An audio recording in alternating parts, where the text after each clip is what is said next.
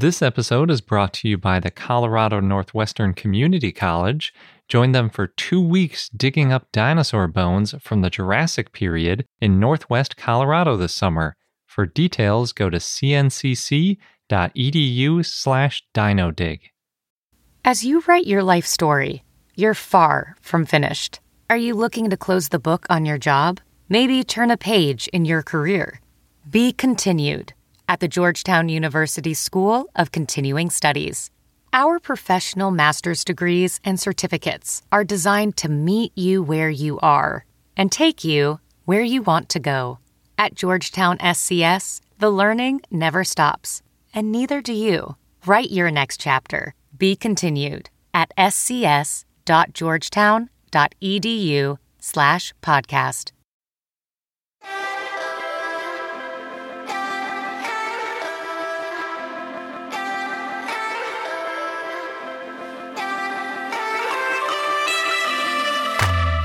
Hello and welcome to I Know Dino. I'm Garrett. And I'm Sabrina. This week we have an interview with Tony, aka the Dino Geek. You may know from Instagram. And his dino den. Yeah, oh man, it's sweet. We also have Dinosaur of the Day, Microceratus. Another Jurassic World dinosaur. Excellent. And we have a bunch of dinosaur news. But first, we would like to thank some of our patrons. And this week we would like to thank Kyle, Brendan, the Tolbert family, Sean Tanagaki, Remy Rodriguez, Marcy, Rohan, and Bradley. Yeah, thank you so much. We really appreciate all your support. So jumping right into the dinosaur news, there is a new dinosaur, but I'm going to get to that later because I think this story is more exciting. What? Rarely do I find a story more exciting than a new dinosaur. In this case, I think it is. So there's an article written by Matthew McLean and others and published in PALAIOS. It's a place we haven't really talked about before, a journal. It's in all capitals and isn't an acronym for anything, even though it looks like it should be. It's kind of weird. But anywho, they are talking about a Tyrannosaur metatarsal, which is the middle of the foot, basically. It's sort of in our feet. It's that part that includes the arch. It's the middle of the foot. If you look at a skeleton, it almost looks like the feet have these super long toes because there's in the metatarsals, it's all held together by like the flesh of the foot. And then the toes at the end aren't held together in the same way. Same thing with hands. You see it. But anywho, they found just one metatarsal from a tyrannosaur, and they found it in the Lance Formation, which is from the latest Cretaceous, meaning near the very end of the dinosaurs. With all the big dinosaurs? Yes. So a lot of Tyrannosaurus going around back then, and also, a couple of other tyrannosaurs. And the Lance Formation, if you're not familiar, is in Western North America, basically South Dakota and Wyoming. At the time of the Lance Formation, the only known tyrannosaurs were Nanotyrannus and T-Rex in that area. And obviously some people consider Nanotyrannus to be just a younger version of Tyrannosaurus Rex. So to some people, there's really just T-Rex in the formation. Depends on how you look at it. So what makes this metatarsal interesting, because just finding one foot bone from a tyrannosaur in the Lance Formation isn't really anything groundbreaking, is that this one had some interesting scratches on it, and the scratches appear to be caused by biting. So biting the foot. Yeah, something bit its foot, it looks like. And it turns out that there are ichnotaxa named for different types of scratches. Oh, wow. And that was my rabbit hole this week. I could see that. Did you start off with the scratches from the mating dances? No, so these aren't that kind of scratches. These are scratches in bone. Oh, I see. Yeah, so a lot of times ichnotaxa are things that the dinosaur created by interacting with the environment, like footprints or coprolite, or the scratch marks that you're talking about where they're basically scraping at the ground for a mating dance potentially. But it can also be things like this where a dinosaur bites into a bone and leaves a scratch in that bone. You can actually name an ichnotaxa, or basically a species characteristic from that marking itself, which is something I'd never seen before. The two in this paper were only named 9 years ago, because I also read that paper. And it's not really used much in dinosaur paleontology. There's a lot of descriptions about bite marks and bones, and they sort of try to assign them to different groups, and they'll describe them as, oh, that one's more like a puncture, and this one's more like a scrape. But they weren't assigning ichnotaxa, as far as I could tell, until this paper 9 years ago, at least for this type of bite. So the one that's relevant to the theropod in this paper is there were 2 scratches. One of them is called Nethicnus parallelum. With a silent K, potentially? Yeah, I think that's how you say it. And it literally translates to parallel scrapes. So that's exactly what it looks like. Basically, if you look at these scrapes under a microscope, it looks like it was scratched by a tiny rake. So very evenly spaced scratch marks, and a lot of them in a row. The original one that it was named on looked like it had about 20 of these grooves in a row, sort of like if you're raking sand in a Zen garden sort of look. Is that if you have a mouthful of teeth then? Well, so it turns out that these were really close together. They're only about 0.5 millimeter apart. So it turns out that it's actually caused by the denticles. And if you remember, denticles are tooth serrations. So if you scrape your tooth sort of sideways along a bone. So it'd be one tooth and all those serrations. Wow. Exactly. So you kind of pull the tooth along sideways, like you're trying to strip flesh, for example, off of a foot. Then that's one way to do it. Oh. Yeah. So, yeah, they think it's caused when the serrations of the tooth are dragged across the bone. And in the original paper, they kind of have a curved shape to them. So they're still parallel the whole time, but they sort of make a curve. And they say that's because the thing biting turned its head mid-bite. And so that kind of left this like curving scratch, but it's a series of parallel scratches. And it also turns out the original paper talks about sharks and whales and how some of them have similar serrations and leave similar marks. So potentially, if something got washed out to sea, it could have these marks on it, and it would be really hard to tell if it was caused by something with serrated teeth from land or the sea. You wouldn't really be able to tell. Predators everywhere. Yeah. Luckily, in this case, it looks like it was deposited on land, and they managed to replicate this same sort of scratch mark in Komodo dragons. Of course. Yeah. And they've extended it. They think that the most common places you see these are from theropods, because theropods have a lot of denticles on their teeth. And in this case, since they're about 0.5 millimeter apart, it lines up with the spacing on T-Rex teeth. So they're pretty sure that a T-Rex was the thing that was chewing on this Tyrannosaur metatarsal. Uh-oh. And that led to, I believe, the title of the paper, which says Tyrannosaur Cannibalism. But it's kind of weird. They're calling it cannibalism, but they're very specific in the paper to say that we can't tell if the metatarsal was definitely from a Tyrannosaurus rex or if it was from an unknown Tyrannosaurid from the time period, because just having this little part of a foot bone is a little bit hard to tell the exact species, because usually you're looking at skulls or hips or vertebrae or things like that to try to figure out the species and not just a single bone in the foot. So it's not necessarily cannibalism because it's not, we don't know if it's the same species. Exactly. But I mean, if a human ate a monkey, would we call that cannibalism? You definitely consider it weird because we're closely related, but probably not really cannibalism. I guess it would be, yeah, pretty much like a certain type of chimpanzee I think we're most closely related to. Whatever our closest relative is, if you ate that. Don't birds eat birds, though? Yeah, and fish eat each other and baby fish of their own species all the time, too. So it definitely wouldn't be out of the question. Because there have been Nanotyrannus named from the area, the authors put a little bit of effort into determining whether or not it was still growing, because this metatarsal looks like it would be the size of an adult or full-size Nanotyrannus, but that would still be a juvenile T-Rex size, if you think they're separate genera. And when they looked at it, the histology of the bone by kind of cutting into it and looking at the texture of it, it looked like it was still growing, which means they think it was a juvenile T-Rex and not a Nanotyrannus. Then they talked a little bit, too, about why this dinosaur might have been chewing on a Tyrannosaur foot.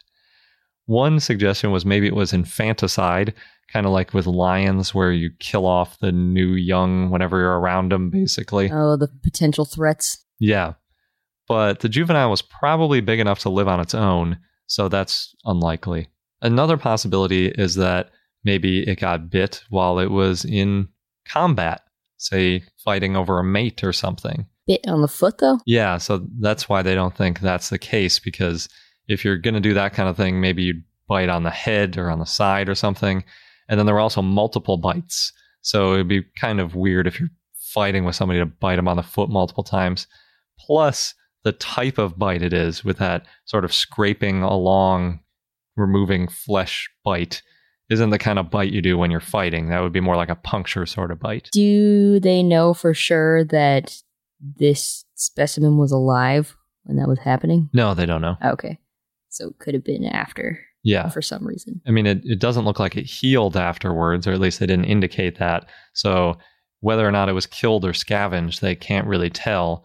They do say that since the feet don't have a lot of meat, this is sort of like what we were talking about last week, the predator that kills the animal tends to go after a real good meaty part first, which in dinosaurs is like the upper leg, maybe the tail, some of these spots that have big muscles in them. The foot is not your first choice at all. So the fact that it was going for the foot could indicate that it was being scavenged. It's just kind of a guess. I have a couple guesses. Really out there guesses. One, I was thinking of Game of Thrones and what is the name of that house? The Flayed Man house? Yeah. Yeah. Maybe if dinosaurs were... This is assuming... somehow dinosaurs had their own societies and somehow it got really complicated. Being tortured? Yeah. Or maybe it was a relative and the juvenile or the adult Nanotyrannus, whichever one it was dead, and a loved one was sad and thinking, no, don't be dead. Here, let me see if you're dead. And then scraped all the meat off its foot? Just to see, get a reaction. So it's either like the Boltons from Game of Thrones. Boltons, thank you, yeah. Or it's a really horrible way to test if something's alive. I told you they're out there theories. Okay. Or not really theories, even. Yeah. Ideas. Yeah. That's interesting. Probably not, but those are the two thoughts I had while you were talking. I think it's more likely that it was just killed or scavenged. Probably. But sometimes it's nice to put us backstory in. That's true. Thinking of ideas for your next book, I see. And then one final comment. The authors wanted to address the issue of why a T-Rex would even bite on a bone like this, because usually T-Rex seems to just sort of swallow bones. We've talked about their extreme osteophagy before. They've got teeth that are good for breaking bones apart, and a lot of times they swallow them. And we know that because we've seen bones that have Tyrannosaurus tooth mark sort of things on them, and then also have etching from stomach acid, so you know that it was swallowed and went through the digestive system. But this one doesn't have any etching, so it looks like a T-Rex came up, scraped the meat off the foot for some reason, and then continued on its way. So who knows? Don't know why it happened, but we know it did. Think of the stories you could create around it. Like flaying a foot. Or trying to wake up a loved one. Okay, you should let go of that one. There's no way. Nobody tries to wake somebody up by peeling their flesh off. That's insane. That's true. You make a good point. So on to our new dinosaur out of that rabbit hole. There is a paper published by Zhao Yinwei and Li Li in Global Geology, and they named a new dinosaur. It's called Microenantiornis vulgaris, and apparently Microenantiornis is just because it's a small enantiornithine. Aren't they always small? Pretty much. So this one's extra small. It's small. It's not that much smaller than usual. And then vulgaris translates to common. So I guess they think it was common. I don't really know why they picked common, because most of the article is in Chinese and I can't read Chinese yet. Hopefully someday, but not today. I think this is the first one they found, and they just found one. So it seems weird to call it common. Maybe they're hoping to find more. Could be, yeah. They found it in Chaoyang in Liaoning, which is the area of China that's west of Korea, but close to North Korea. It's estimated to be about 120 million years old, putting it in the early Cretaceous, and it is pretty small. It only measures about 12 centimeters or about 5 inches long, from the top of its head to the bottom of its claws. And the reason I'm saying the measurement in that weird sort of direction is because the way that this dinosaur got squished when it got fossilized, it reminds me of a person doing the chicken dance and doing it specifically on tiptoes. So it's got its arms sort of folded into its sides, and it's sort of upright also. So its head is above its tail and its feet, and then its feet stick straight down. So that's sort of the position it's in. And when you measure from the top of the head to the bottom of the feet, it's only about 5 inches. Can you really do the chicken dance on toes? I don't know. That may be doable, but not with as much gusto as on flat feet. I don't know. Anyway. It probably would have been holding onto a branch, really. So it would have had a similar sort of foot posture, but it wouldn't have gotten fossilized on a branch. Anywho, it was definitely squished because the skull is pretty fractured, and it has that appearance like those Archaeopteryx and a lot of these small birds where it's kind of smashed into a single plane, and then they don't even bother trying to excavate it all the way out. They just kind of excavate out one side and leave the other half sort of buried in rock. So it looks like a lot of enantiornithines that are prepared this way. Maybe that's what makes it common. Yeah, that could be. It does have a couple sort of interesting looking features. It has a short, sharp beak, shorter than a lot of other enantiornithines. And its mouth is closed, so I can't tell if there are teeth in it. I didn't see mentions of teeth anywhere in the paper. And a lot of times enantiornithines have teeth, but I couldn't tell if this one did. And otherwise, it just kind of looks like a lot of these small early birds from China. There's a huge list of them piling up. So that's cool. Yeah. Makes sense, too, if you think about the number of birds there are. Oh, yeah. There's like 10,000 birds right now. So we've got a long ways to go in the Cretaceous. We've got a story about some dinosaur tracks. So this person, Bonnie, of this couple, Trinity and Bonnie, they're a nomadic couple. They write on 43 Blue Doors about their travels. And they recently posted about these 10,000 dinosaur tracks in Cal Orco, which means Wall of Cal in Bolivia. And it's just outside of Sucre.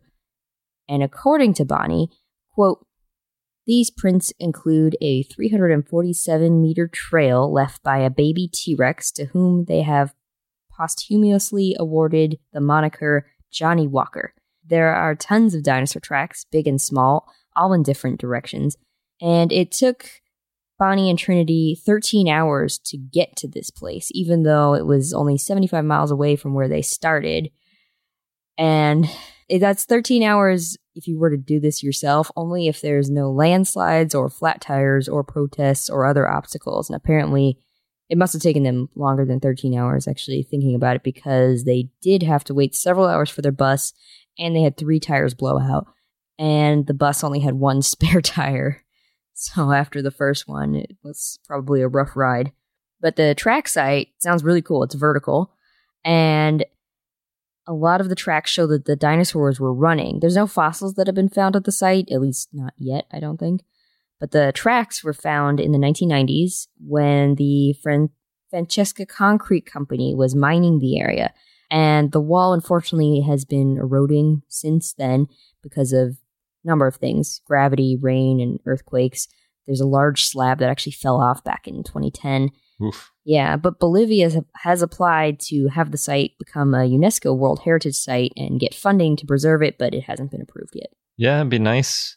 I think they mentioned that it could be gone by 2020 if they don't get funding, because it's nearly vertical. I think it's at like a 75-degree angle and very tall, like you said.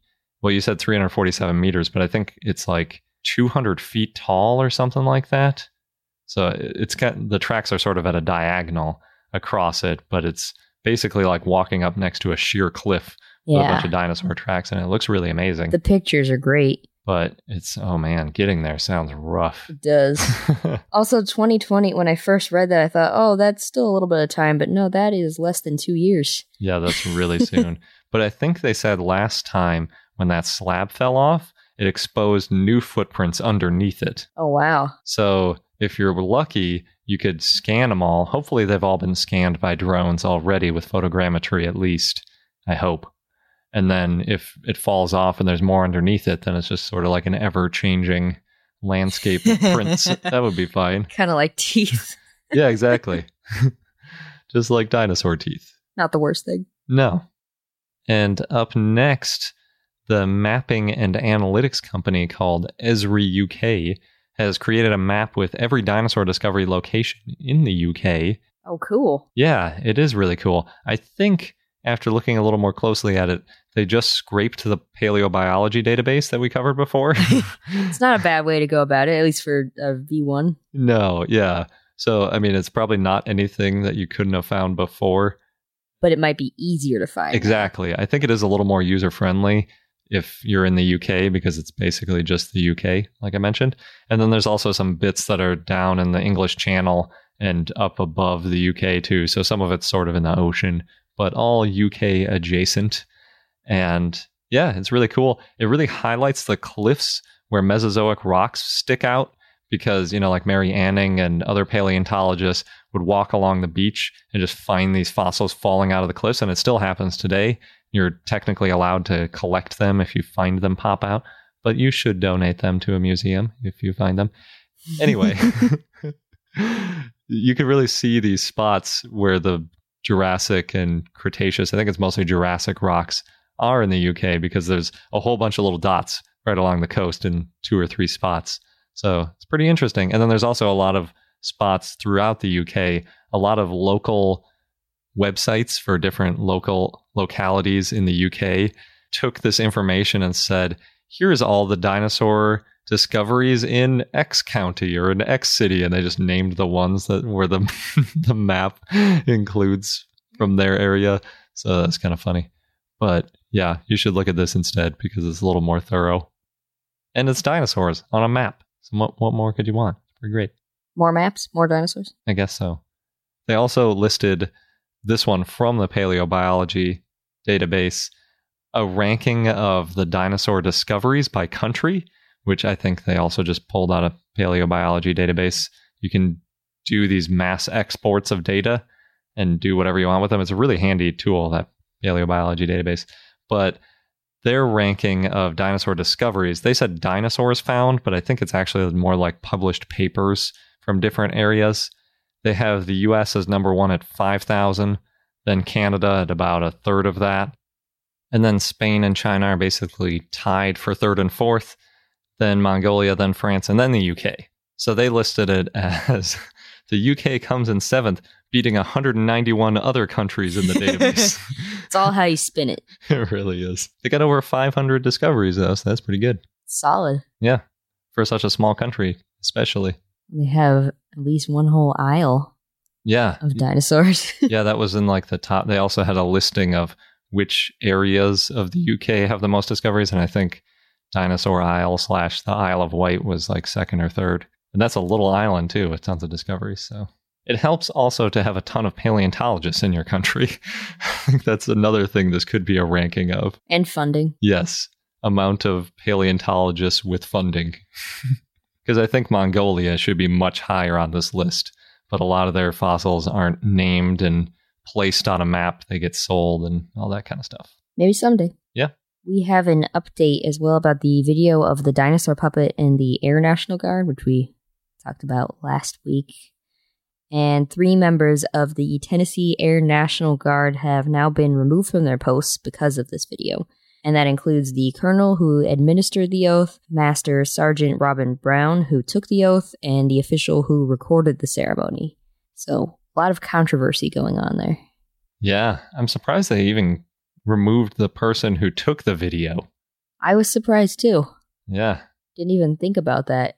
In happier news, though, we've got, I would call this a dinosaur love story. So a man was dressed in an inflatable T-Rex costume, and he ran the London Marathon and then proposed to his fiancée afterwards in the costume. And he, just for fun, he registered under the name Rory, Roary. She said yes, which is good because it was filmed. Yeah. They've been together 8.5 years. And it was a really sweet video. It shows him give her the ring and then a lot of happy screaming in the background. Apparently, this guy runs many marathons in his T-Rex suit. Oh, really? Yeah. Though he recently posted a photo of a new Velociraptor suit that he'll be getting. I'm pretty sure it's the Jurassic World one. Oh, cool. Yeah. Because his T-Rex costume is getting run down. I can't believe he runs a full marathon in that suit. I get tired of being in it after walking a couple hundred feet. I cannot imagine running even 1 mile in it. Get really warm in it, too. And it sort of deflates when you move a lot. I don't know, maybe he tapes it or seals it or maybe increases the speed of the fan somehow. But when you move, it squishes some of the air out and it starts to sort of collapse around you when you move too much. The tail dragging is hard to deal with. I don't know how he does it. That's the amazing thing to me. The proposal is like, yeah, so he proposed, but ran a marathon and apparently several marathons in this T-Rex suit is crazy. Let's see where your priorities are. Yeah. Anybody can propose. Not anybody can run a marathon in this inflatable T-Rex suit. I don't want to run a marathon in a costume. You don't want to run a marathon at all. Yeah, but especially not in a costume. Next, on May 2nd, which is actually the day that this episode is coming out, so today, if you're listening, the day that this episode's being released. We give you lots of notice sometimes. At 7 p.m., you can see National Geographic Live's Spinosaurus Lost Giant of the Cretaceous at the Royal Theatre in Victoria, British Columbia in Canada. So if you happen to be in Victoria, you should go. Nizar Ibrahim talks about his search for dinosaurs and how he found a Spinosaurus after the first known Spinosaurus specimens were destroyed in World War II, which we talked about when we covered Spinosaurus as the dinosaur of the day. And he was also a National Geographic Emerging Explorer in 2014, and then in 2015 a TED Fellow. And he's also found fossil footprints and flying reptiles, so it sounds like it'll be a really interesting talk. Yeah, that's cool. The tickets look kind of expensive, though. I think they were like $50. Yeah, but the story that I'm sure he's sharing. Yeah. Spinosaurus, it was lost, and then he found another one, but if I'm remembering correctly, there were poachers involved and the mustached man made an appearance. All this crazy stuff. Yeah, it is definitely a good story. And Spinosaurus is just awesome. Thanks to Peter, who shared this next one with us via Facebook. So on May 1st, the day before this episode comes out, the Arizona Museum of Natural History unveiled its new Acrocanthosaurus, which is a sculpture that looks like it's breaking out of the side of the museum. Nice. Yeah, and the picture looks pretty good. The side of the building looks like it's cracked around the body, and then the body is in between some windows. You kind of look at it like, how would this actually happen? Because the way the side is just cracking out. It's like the Kool-Aid Man. It's a Kool-Aid Acrocanthosaurus. Yeah, and sideways. Yeah. Well, with the Kool-Aid Man, he's kind of always wide. That's true. That's true. No matter which way is sideways. This Acrocanthosaurus also looks like it could easily fall down, so they did a good job with that effect. Yeah. Yeah, I think it's like life-size too, right? It looks like it. I think so, yeah. I love a good dinosaur sculpture. Well, yeah, Peter, if you check it out, let us know what you think. Or anyone else who might go to the Arizona Museum of Natural History. I hear it's a good one. Also in Arizona, Sonorosaurus is now the official state dinosaur. All right. Totally didn't see that coming. No, we've only been talking about its progress and the landslide support for the last month or two. But basically, it was signed into law by the governor, and that means that now there is an official state dinosaur in Arizona. All right. There was some that thought that it should have gone to Scutellosaurus, but Scutellosaurus is a really important dinosaur because it's a basal thyreophoran, which is the group which later split into stegosaurs and ankylosaurs, and is just all around the best group of dinosaurs. Not the best. It's a cool dinosaur, but not the best. Yeah. I mean, Scutellosaurus, although being very important taxonomically, is not particularly exciting to look at because it's a lot smaller. It doesn't have really intense armor. It definitely doesn't have a tail club or any sorts of plates down its back or any of those really exciting things that later thyreophorans have. Whereas Sonorosaurus is this huge sauropod, which lots of people like. And it's a nice name. Yeah, that's a good point. I think that's really what gave it the leg up on Scutellosaurus. Aside from being difficult to say, it's not a part of Arizona, unlike Sonorosaurus. So hopefully Sonorosaurus stays the name of Sonorosaurus and it doesn't get synonymized with anything or changed for other reasons, because that's what happened to Texas, and now it's all messed up there. Although Texas might make another amendment. Yeah, they should, even though it's not named after Texas anymore. Oh, yeah, that's true. Oh, that's another story. Which we talked about in a previous episode. Yes. Next, thanks to Stephen, who shared this one with us via Facebook. Windsor Comic-Con in Ontario, Canada will have a Jurassic Park experience this fall at the Coliseum at Caesars Windsor from September 29th to 30th of this year. There's no prices yet, and they'll announce them closer to the event, though kids under 10 can get in free to the Comic-Con with one paid adult. And the experience, they said, was going to include the Jurassic Park Jeep, a lot of merch and memorabilia, and a Triceratops, as well as lots of activities for kids. Nice. Yeah, I didn't realize there even was a Comic-Con in Ontario, but I've heard that there are tons of Comic-Cons everywhere now. That's probably the main thing that could get me to go to a Comic-Con. It's dinosaur stuff. Well, that's getting more popular. That's good. But speaking of Jurassic Park, so this, now we're going to get into a whole bunch of Jurassic Park, Jurassic World news, which I think this might happen every week until Jurassic World Fallen Kingdom comes out. Jurassic World, the exhibition, is now in Paris until September 2nd. It's at La Cité du Cinéma, and you can explore Jurassic World as a VIP guest and get close up to Velociraptor and T-Rex and see Brachiosaurus. And we've actually talked about this exhibition before. It's been in Melbourne and Chicago, and Jack Horner collaborated on it. And I hope it comes to California someday, or at least back to the US, and then we can try to actually make a trip. Yeah. Yeah, when I was in Chicago, we couldn't really make it out there.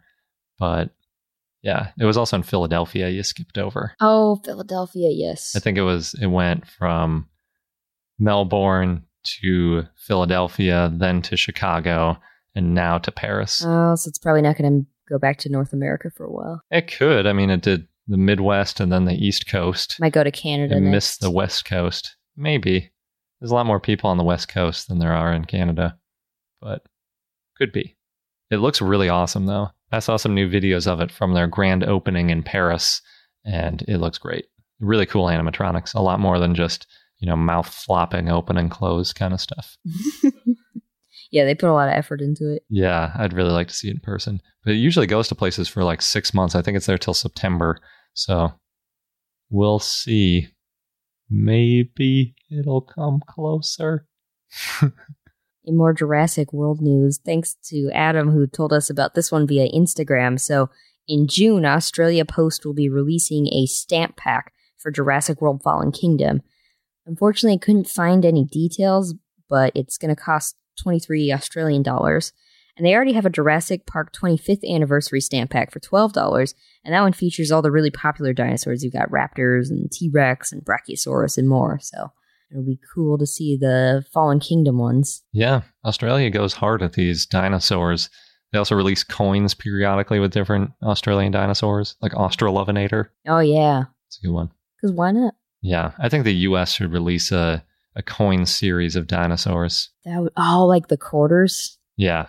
You mean like the different national parks and stuff like that? Yeah. Yeah, that's what I'm thinking. Although not every state has a state dinosaur. Oh, true. They've both been by state, haven't they? You could do it you could just do fossils from each state, and then some would be dinosaurs, some would be other fossils. Probably about half or 3/4 would be dinosaurs. That'd be pretty cool, too. Yeah, we should do that. Let's write our Secretary of the Treasury. Whoever that is. And last, another Jurassic World Fallen Kingdom item. The Paste magazine reported that Jurassic World Fallen Kingdom will have more dinosaur animatronics than any other Jurassic Park or Jurassic World movies, except for the original. That is awesome. Yeah. In an interview, producer Frank Marshall said, quote, "The process of the animatronics is so advanced now from what it used to be," end quote. And he also said that in the original Jurassic Park, quote, "They were working with hydraulics. Everything now it's mostly servos and stuff like that. There are guys at joysticks, but there are still puppeteers making it breathe and making that head turn and doing all the rest of that stuff. They're all dressed in black and they spend a lot of time in yoga studios because they work like that for years. It's amazing. They're really talented," end quote. I had no idea that the originals were all hydraulics. That is complicated.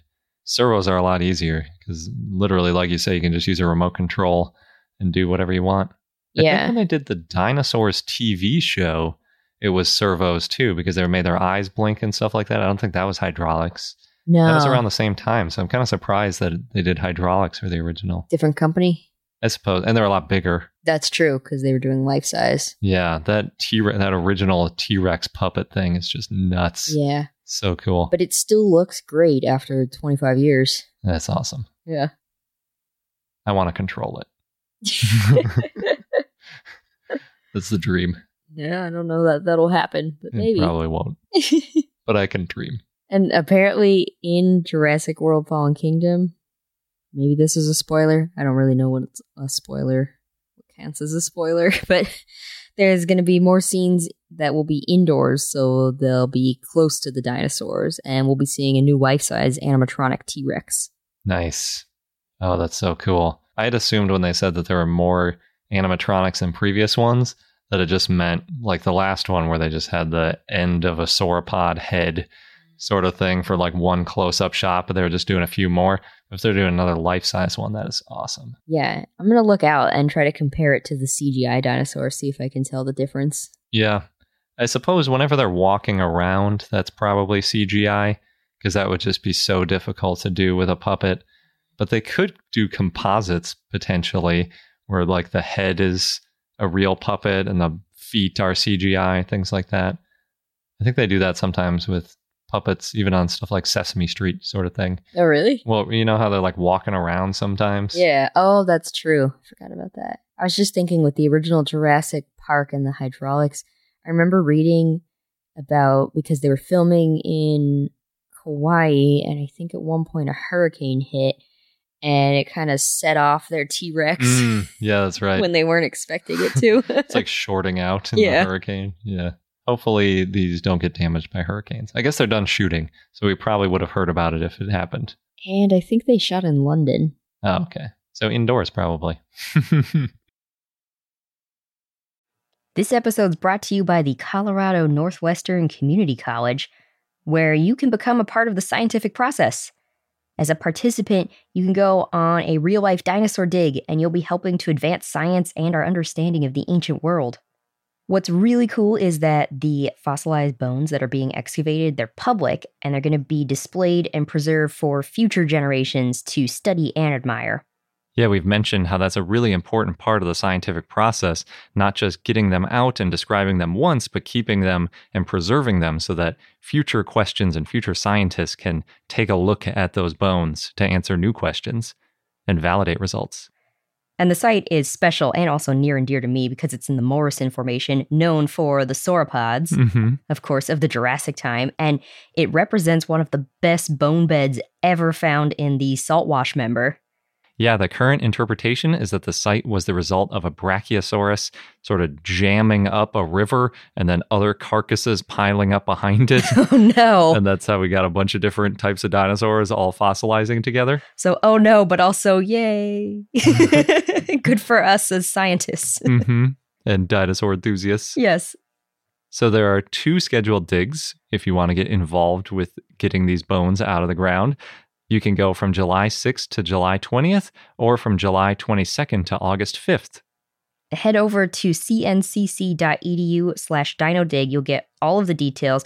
Just make sure that you register online by May 31st. And again, that is cncc.edu/dinodig, DINODIG. Across America, BP supports more than 275,000 jobs to keep energy flowing. Jobs like building grid-scale solar energy in Ohio and producing gas with fewer operational emissions in Texas. It's and, not or.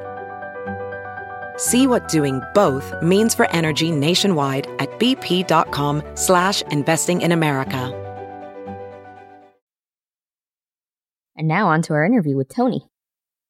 We're here today with Tony Campagna, who is the collector of awesome dinosaur stuff, and he's also lived a pretty charmed dinosaur life as an SVP member, interviewer of numerous paleontologists, artist, creator of the Facebook group Plastic Paleontology, and also the man behind the popular Instagram account at The Dino Geek. Well, thanks, Tony, for joining us today. Well, thank you. How'd you first get involved with dinosaurs? Well, when I was a wee little one, growing up in northern Illinois, we lived close to a lot of train yards for some reason.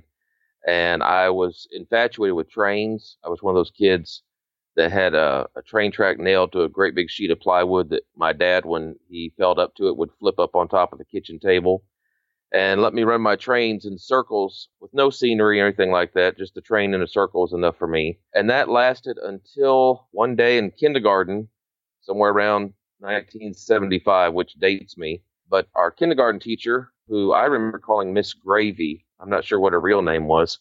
Surely it wasn't Miss Gravy.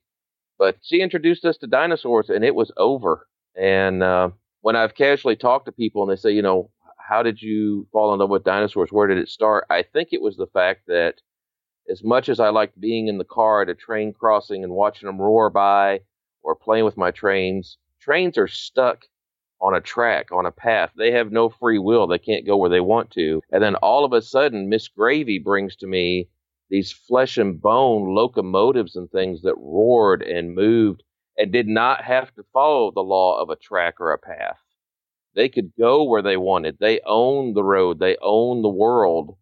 And they were so much more impressive and terrifying than any train or the length of any train or anything like that. I think that's what did it. Yeah, that's a really cool way of looking at it. I like the idea of them as like these powerful locomotives with sentience and all that kind of stuff. Yes. Well, and then when we talked about them in the size, you talk about some of these sauropods that are, I don't know, you always hear about bus lengths and things like that. I can't imagine how many boxcars long some of them are and what have you. But to think that all of a sudden, kind of in my imagination, I guess as being kind of a creative, artistic person and stuff, I guess I kind of could see several of them morphing off the track as one large creature and just, again, not being held to any rule about it had to stay on that path. And I think there was a mixture of awe and maybe a little bit of terror that there were such things as these animals that, and being an awesome teacher like she was, she even taught us how to draw them. My grandfather, who worked in architecture and construction for years, drafted designs and plans and stuff, and then had his own spot in the basement where he listened to music and drew. And, it was a man cave before we called them man caves. And he was great enough, he'd take his grandson down there and let me sit at his drafting table, and we would draw trains and stuff together. And then when it switched, Grandpa was on it. He was helping me draw dinosaurs. And my grandmother was a great lover of books. She didn't buy us kids candy. She didn't buy us toys. She bought books. So then all of a sudden I had this incredible dinosaur library. So once the bug hit me, I was greatly fed by everyone around me on that interest. And I've just been hooked ever since. So that's been 40 plus years now. That's great.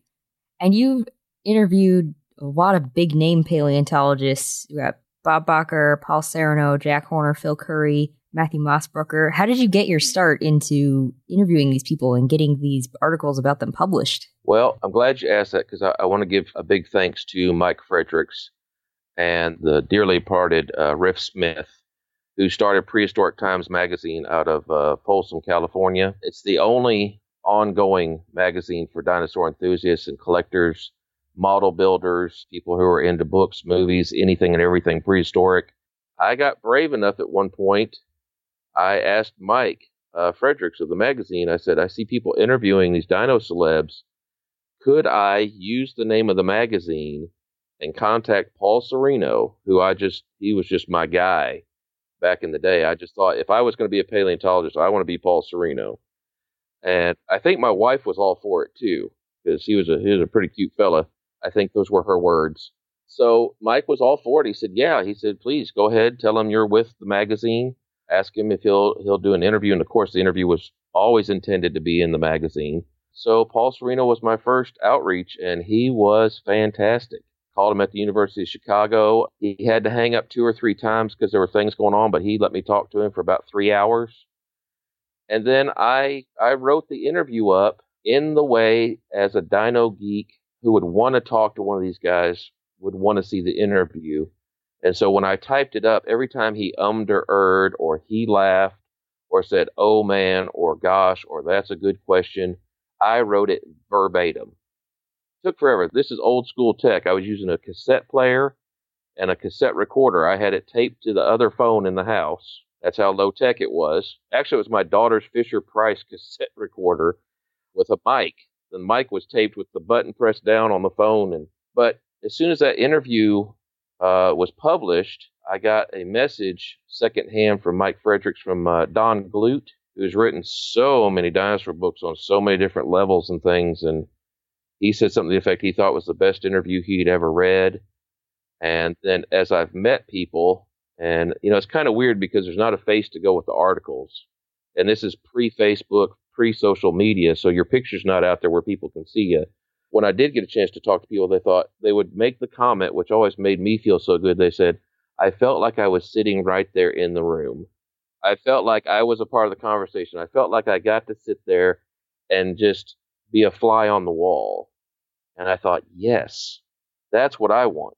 You mentioned before the Dino Den. Can you tell us a little bit about what goes on there? Oh, okay. The Dino Den, if anybody's listening who's not familiar with my Instagram account, at the Dino Geek, all one word, I really thought much wasn't going to happen with that. I started taking pictures of my collection of the items I have in here where I'm sitting right now talking to you. I've got things made of ceramic and plastic and resin, books, papers, original art, things from all different ages. It's funny, a good friend of mine, well, my oldest friend, who's also my boss, kind of a weird thing, he came in the Dino Den here today. He stopped by and he was looking around. I was showing him how I'd kind of worked on my studio area so I could work on some more art. And he's looking at a shelf where I've got all these ceratopsians lined up, looking like they want to charge off the edge of the shelf. And he said, Tony, he said, you know what I like about your collection? And I thought, well, this is interesting because he's not into dinosaurs at all. He collects cars. And I mean real cars. And it's funny because he doesn't know the name of the dinosaurs. And I don't know the names of the cars, but we're still good buddies. He said, the thing I like about your dinosaurs is, and he's looking at all these Schleich, he's looking at Collect A, he's looking at Safari, he's looking at Safari Unlimited, he's looking at Carnegie Collection, all these different types of really good-looking dinosaur toys. But back in the middle of them is a 3D printed, bug-eyed, bright red T-Rex, which was given to me by my friend Sean Warren, who does a lot of 3D printing. He said, the thing I like about your collection is you've got all these good-looking models, and it's so serious and kind of sciencey, and then you've got this goofy guy standing back here in the back that just doesn't fit. He said, I love it. And it's funny because some of the weirdest things I have in my collection were given to me by the same guy. I have dinosaur squirt guns, and the only ones I have are because he gave them to me. So that's great. Yeah, Sean Warren mailed us one of those little T-Rex guys too, and it is awesome. We love it. Yes, but it's just kind of everything in here. And one of the things I really like, and I would love to see this happen sometime, I don't know, maybe this interview would be the catalyst if the right person hears it. But I really think a small exhibit of dinosaur toys ought to be in a museum somewhere with the caption of teaching science through toys. Because in the Dino Den, I have things like the Marx Flintstones Hunting Party Stegosaurus, which is so Gilmore, so early days Reconstruction. And then all these companies are pushing things out, and I think they're keeping collectors in mind. And now you've got Stegosaurus with the plates in a single row. You've got the tail up off the ground. As all these younger listeners, that's the only way they've seen it and understand it to be. They don't understand it's the new way, and a lot of thought has changed over time. But I can envision showing the old school sculptures of the toys and how they've progressed or evolved, if you will, to the new school of thought, and how my generation and ones not far from mine have seen the science reflected in the toys and in the collectibles. And I think if some folks could have those side by side, they might be surprised. There might be some kids who'd be like, why does that one look that way? Why are all these raptors naked from the 70s and the 80s, and they have no feathers? What's going on? Yeah, who plucked that dinosaur? Exactly. I think something fun could happen there. But the Dino Den's just where I worked on comics. It's where I've drawn.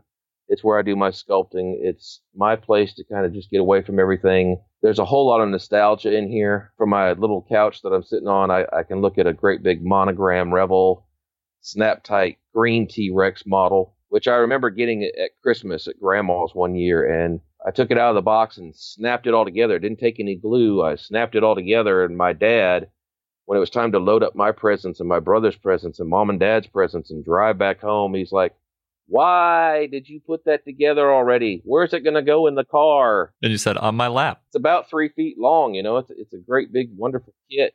And again, it reflects that old school view about dinosaurs, which is the views that I grew up with. So, there's a lot of memory, a lot of history, a lot of fun with that. Yeah, I really like that. A lot of times people talk or ask me about Jurassic Park and if that's realistic and all that.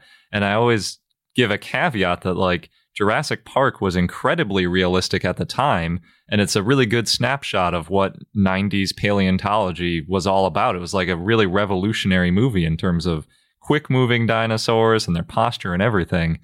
But then people kind of often look back at it and they think like, oh, it's so unrealistic, look the way they're standing, whatever. But that's what science is about. It's always this progression. Like, all science is eventually wrong. It's always iterative. So a dinosaur toy is a really good way to kind of show that. That's a really cool idea. Right. It's funny that getting ready for this and telling you all a little bit more about me and who I talked to, Jurassic Park brings back one really good memory. I interviewed Karen Chin, who is a specialist in coprolites. And I got to talk to her and interview her, met her in person at SVP. Very, very nice person. Paleo people are just the best people anyway. Almost every one of them will talk to you. They'll put up with your silliness, your questions that somebody else in another profession would probably roll their eyes and be like, you go away. But paleo people are not like that. But to get to the memory that caused all that rambling, I remember asking Karen Chin, I said, okay, Jurassic Park, you know what scene I'm going to ask you about, being a person who studies coprolites. I said, surely there was no sauropod or anything that could have made the great big pile of, as Goldblum's character, as Malcolm said. And she said, there's not a dinosaur who could get its hiney up that high. And it would surely be a very sick animal to make such a deposit. And that's just the thing. I mean, again, just being blessed and having the opportunity, I guess part of what maybe helps for better interviews is if you have good insight, you're kind of creative. It just gave a great way to start that talk and to chat with her, and it was fun. And then for me, when I watch Jurassic Park, it's not just a movie. There's other things tied to it, those experiences and getting to talk to people. So, just going back to your collection, do you have a favorite piece? Oh, wow. I'd like to give you the typical, oh, they're all my children and I don't have a favorite. No, that's not true. I do. I think I'm fortunate that I've been collecting long enough that my friends and my family know what I'd like. It's getting harder for them because they don't know what I already have. And honestly, as the years have progressed, every now and then I bring back something from going out to flea markets and yard sales and junk sales and this, that, and there. And I'm very proud of it. And I come to bring it home and put it on the shelf in the right spot. And it already has a twin waiting on it when I get home. But all of the gifts, my friend Dave, who, like I said, was here earlier today, who's my boss, neatest thing ever, my birthday this year, I went out to my car, which of course has dinosaur stickers on it, the dinosaur hunting mobile. There was a note on under the windshield wiper with a little rhyme, and there was a gift. And my friend had found a series of 6 or 7 dinosaurs in a collection, and he had hidden them all over town and turned it into a scavenger hunt. It's funny, but then again, it was September in southeast Arkansas. It was about 150 degrees outside. But my daughter was home. She's grown. She was home from Florida, and she went with me, and my wife went, and we had a ball running all over this town. And he did it right. We went from one end of town to the other and back and forth, and we had a good time. So the gifts are wonderful. I love all my gifts. I don't sell those. I don't trade those. I don't get rid of those. They're not in a box where I can't see them. By the way, one little peeve of mine, I'm just going to throw this out here for any collectors who are listening.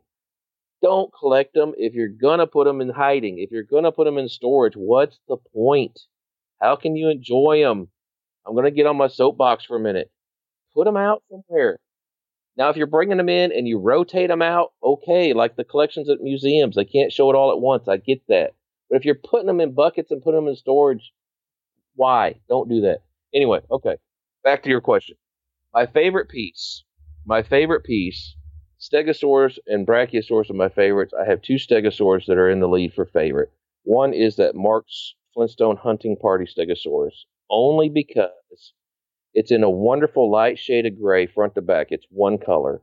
It reflects Charles Knight kind of style. It reflects Gilmore style. It reflects the black and white pictures in the early geology books and dinosaur books that I I grew up with and I loved. I absolutely love that early. Here's the first anybody gets to see what a dinosaur looks like kind of sculpture. You know what I'm saying? And I was able to get that. That was an eBay find. And I had a friend who is also a collector, and he said, "Are you seeing anything? Is there anything you're after?" And I said, "Well, I'm trying to win this auction, and it's just going up and up and up." And I said, "It's above my reach." And he stepped in and said, "Look, I'm going to make sure you win this. You pay me back when you can."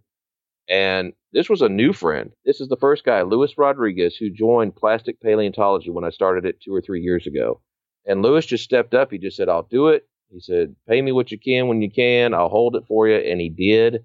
So the fact that it's tied to that friendship is this piece that has this look to it, just wonderful. And then right behind it, as many wonderful toys as I have, all these different lines with the reflection of this age or that belief or this science or whatever, from realistic to gaudy to whatever.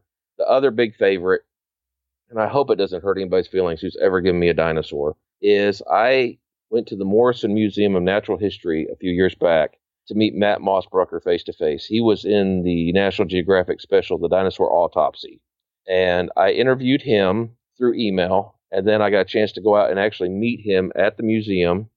Wonderful side note, that's where Dr. Bacher is hiding out a whole lot these days, these last few years.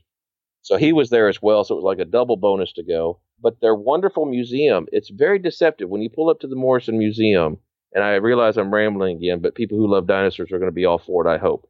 But when you pull up to the Morrison Museum, it looks like a little 2-story log cabin house, and you're like, what could be in there? Is this worth my time to pull in here and stay? Oh my goodness, the dinosaur goodness that is in that museum. The way they have utilized the space in there is just fantastic. You will see stuff in there that you don't see at any other museum. You'll see the tracks of infant stegosaurs walking or running on their hind legs. You will see infant to young yearling sauropod tracks where they have reared up and moved on their back legs. You will see incredible sculptures by Shane Folks of Cretaceous Creations. Shane is a heck of a guy, an incredible sculptor. His kits and his models are just amazing. And in the Morrison, this is why I went all the way back to answer this question.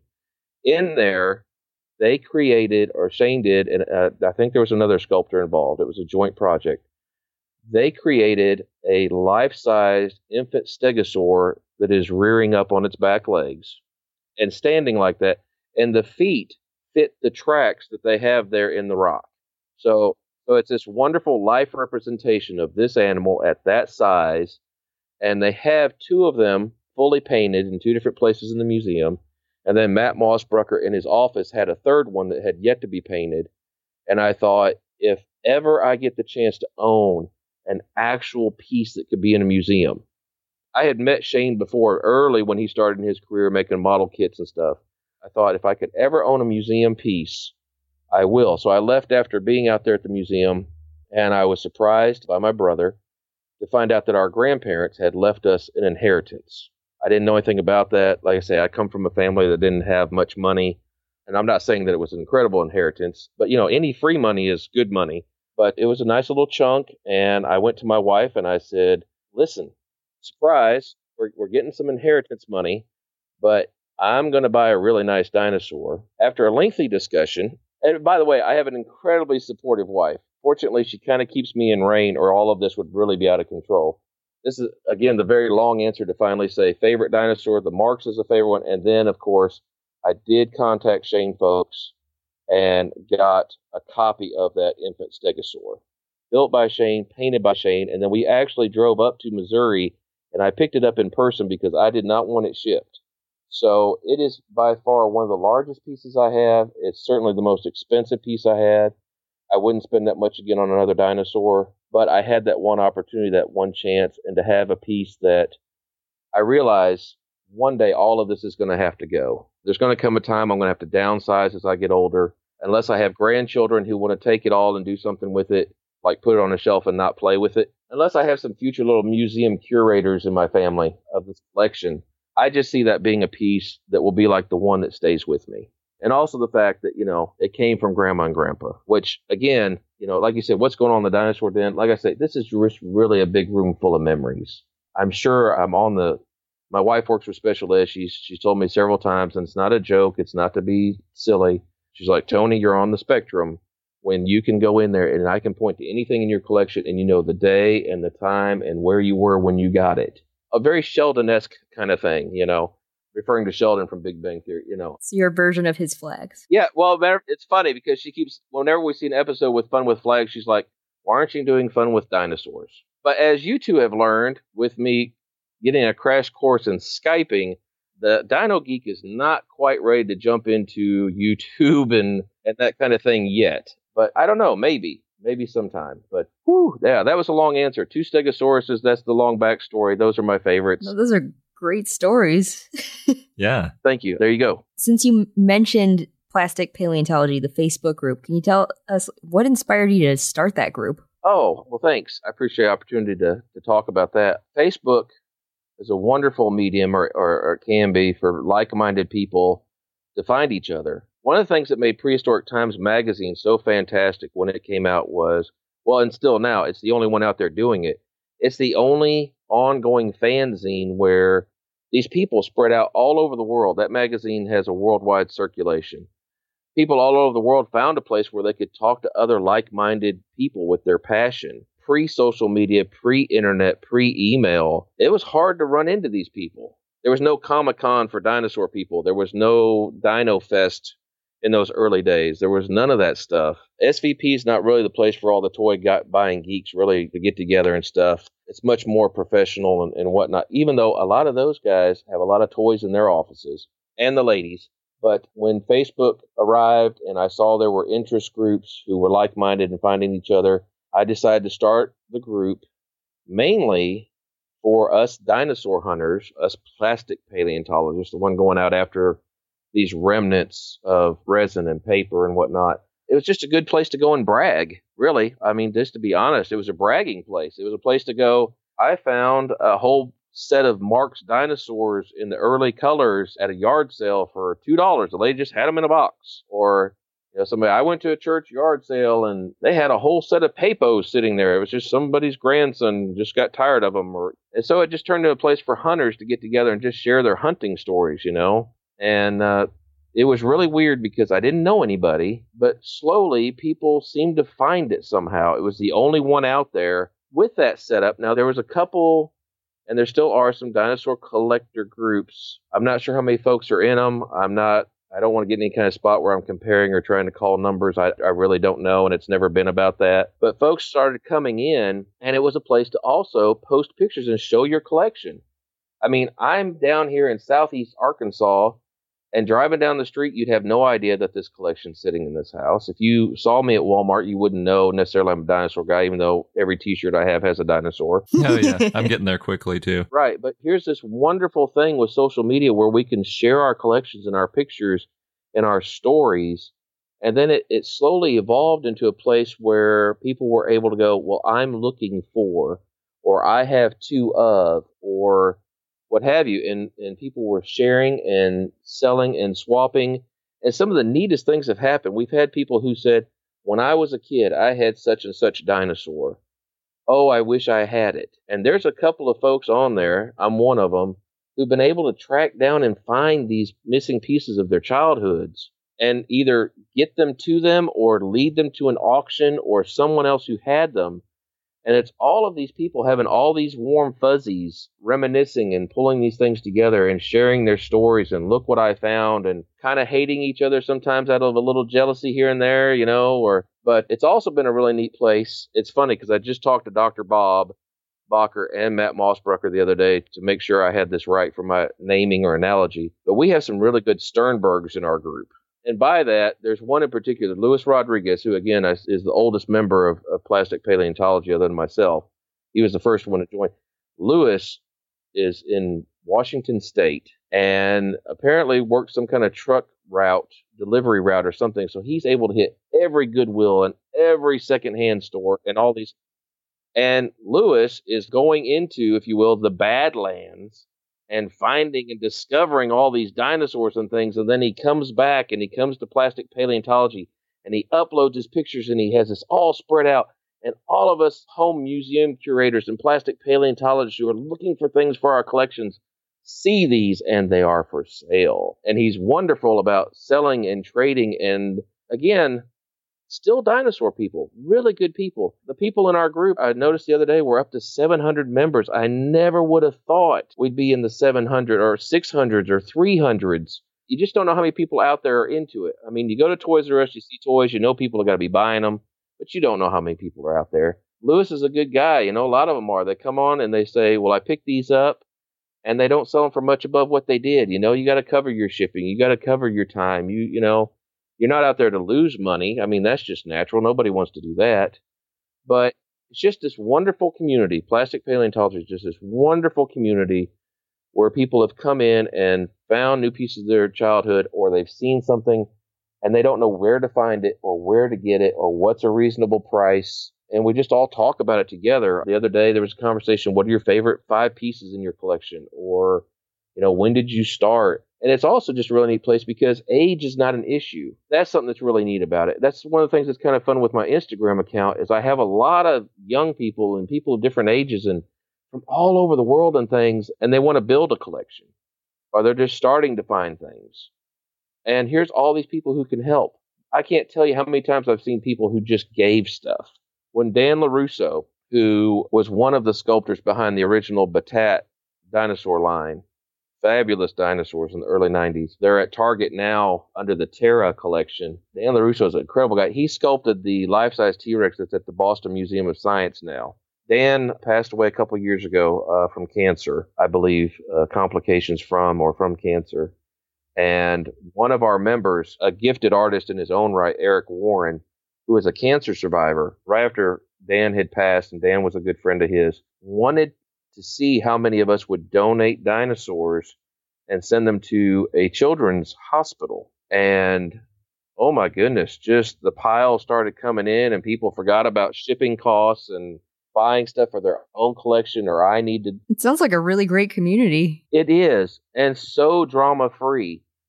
So drama-free. We don't have anybody fussing each other or calling somebody a cheater. I didn't get my stuff in a trade or any of that negative stuff. And like I say, wonderful things like that happen, helping other people build their collections, sending toys to the children's hospital. Eric Warren, again, was behind a recent drive, I think, to collect some dinosaurs for different schools. You know, the teachers were using them in the classroom, and then the kids could play with them, and people just came out of the woodwork. I mean, they just stepped up. Guys like Sean Warren, the guy who prints the 3D dinosaurs and stuff. I still don't know how he does it, and I'm not questioning it because I love it. But I think he used to sell dinosaurs in some fashion or another brand new, and he stepped up and donated a bunch of brand new dinosaurs. This wasn't secondhand goodies, you know, and when I say dinosaur people are just the best. Yeah, they really are. And I guess that's probably why we get so long-winded when we get a chance to talk to each other.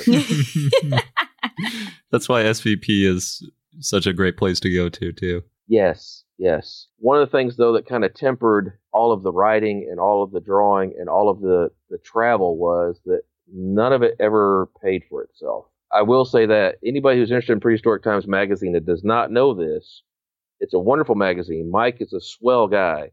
But you donate your stuff. Your publicity and a free copy of the magazine, or maybe he gives you a subscription, is the return you get, which when you're starting out, very exciting, very amazing, very fun.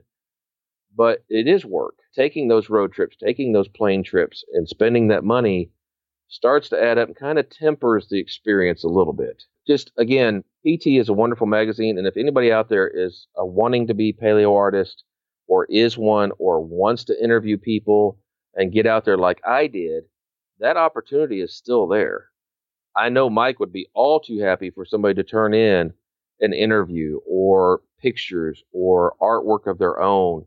And yeah, you'll get in there. And as he'll tell you, although the magazine doesn't pay, a lot of people have gone on to be commissioned artists or to end up writing and submitting it to a newspaper or some other magazine or publication. And you'll find most of the people you want to talk to or places you want to get pictures of, folks are accommodating.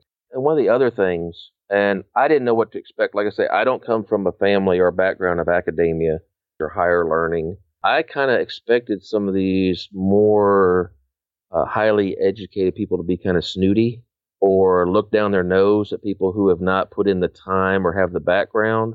But no one has ever in all of my experiences ever made me feel stupid or ignorant, or, I might have been corrected on pronunciation of a dinosaur name or something like that.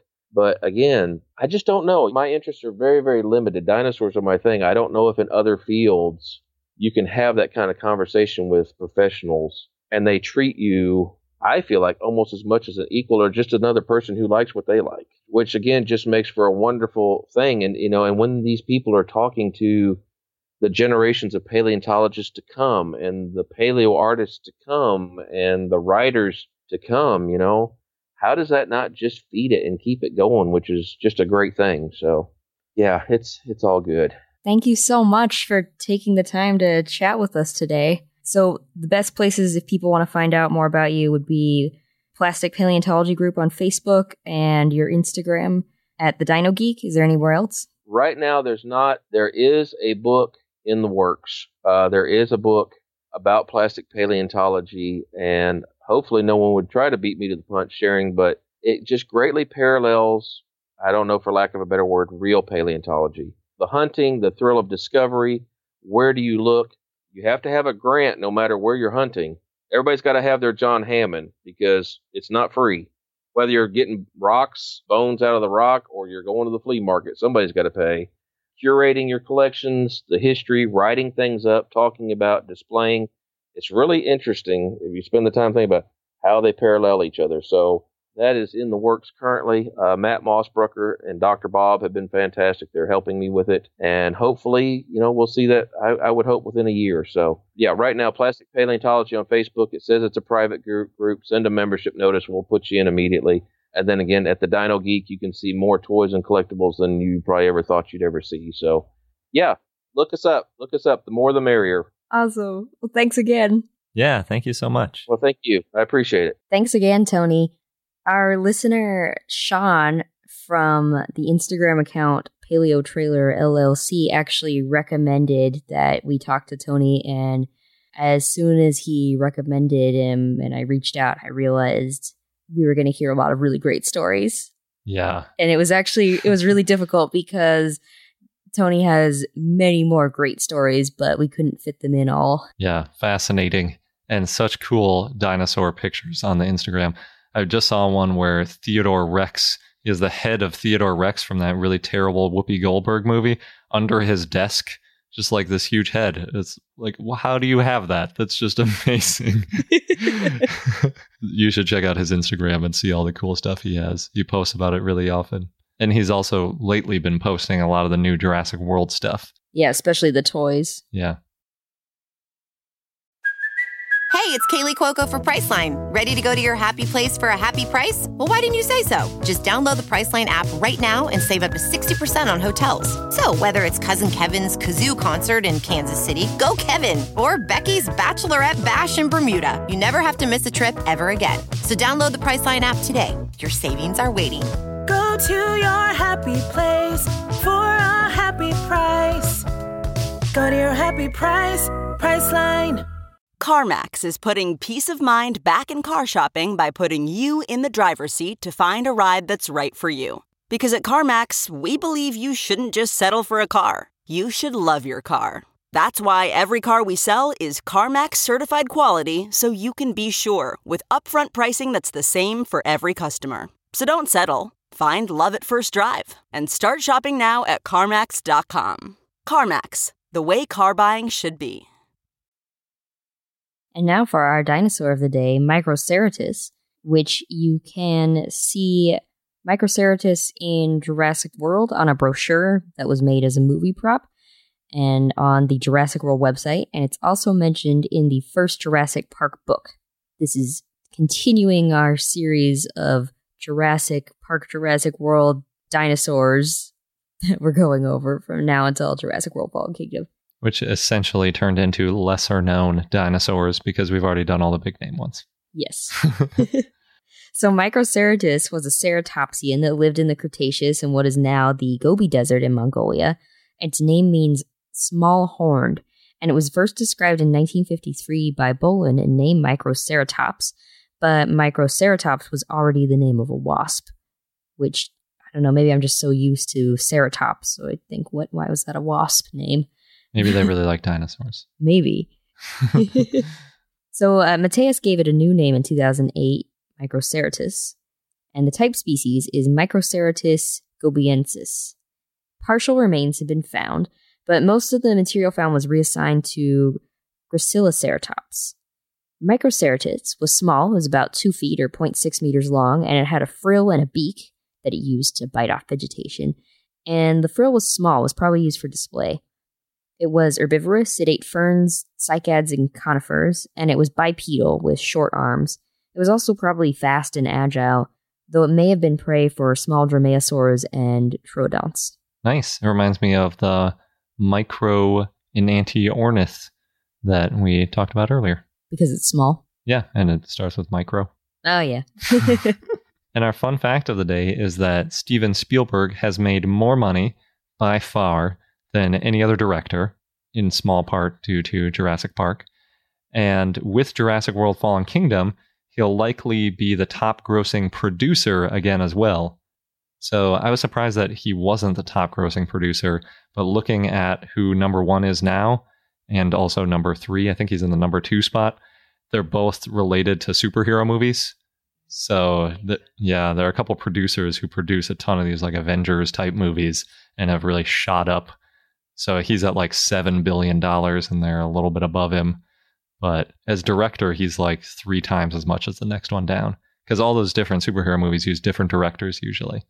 It's made a lot of really successful movies. Hopefully Jurassic World 2 Fallen Kingdom is also amazing and high grossing. I always hope that these continue to be very successful, because if they're very successful, they'll make more of them. As soon as there's one flop, it kind of all falls apart, like with Jurassic Park 3. But then it came back. It did. So just give it 20 years. Yeah, exactly. And that wraps up this episode of I Know Dino. Thanks for listening. Don't forget to subscribe so you don't miss out on any new episodes. And also join us on Patreon, our growing community, patreon.com/IKnowDino.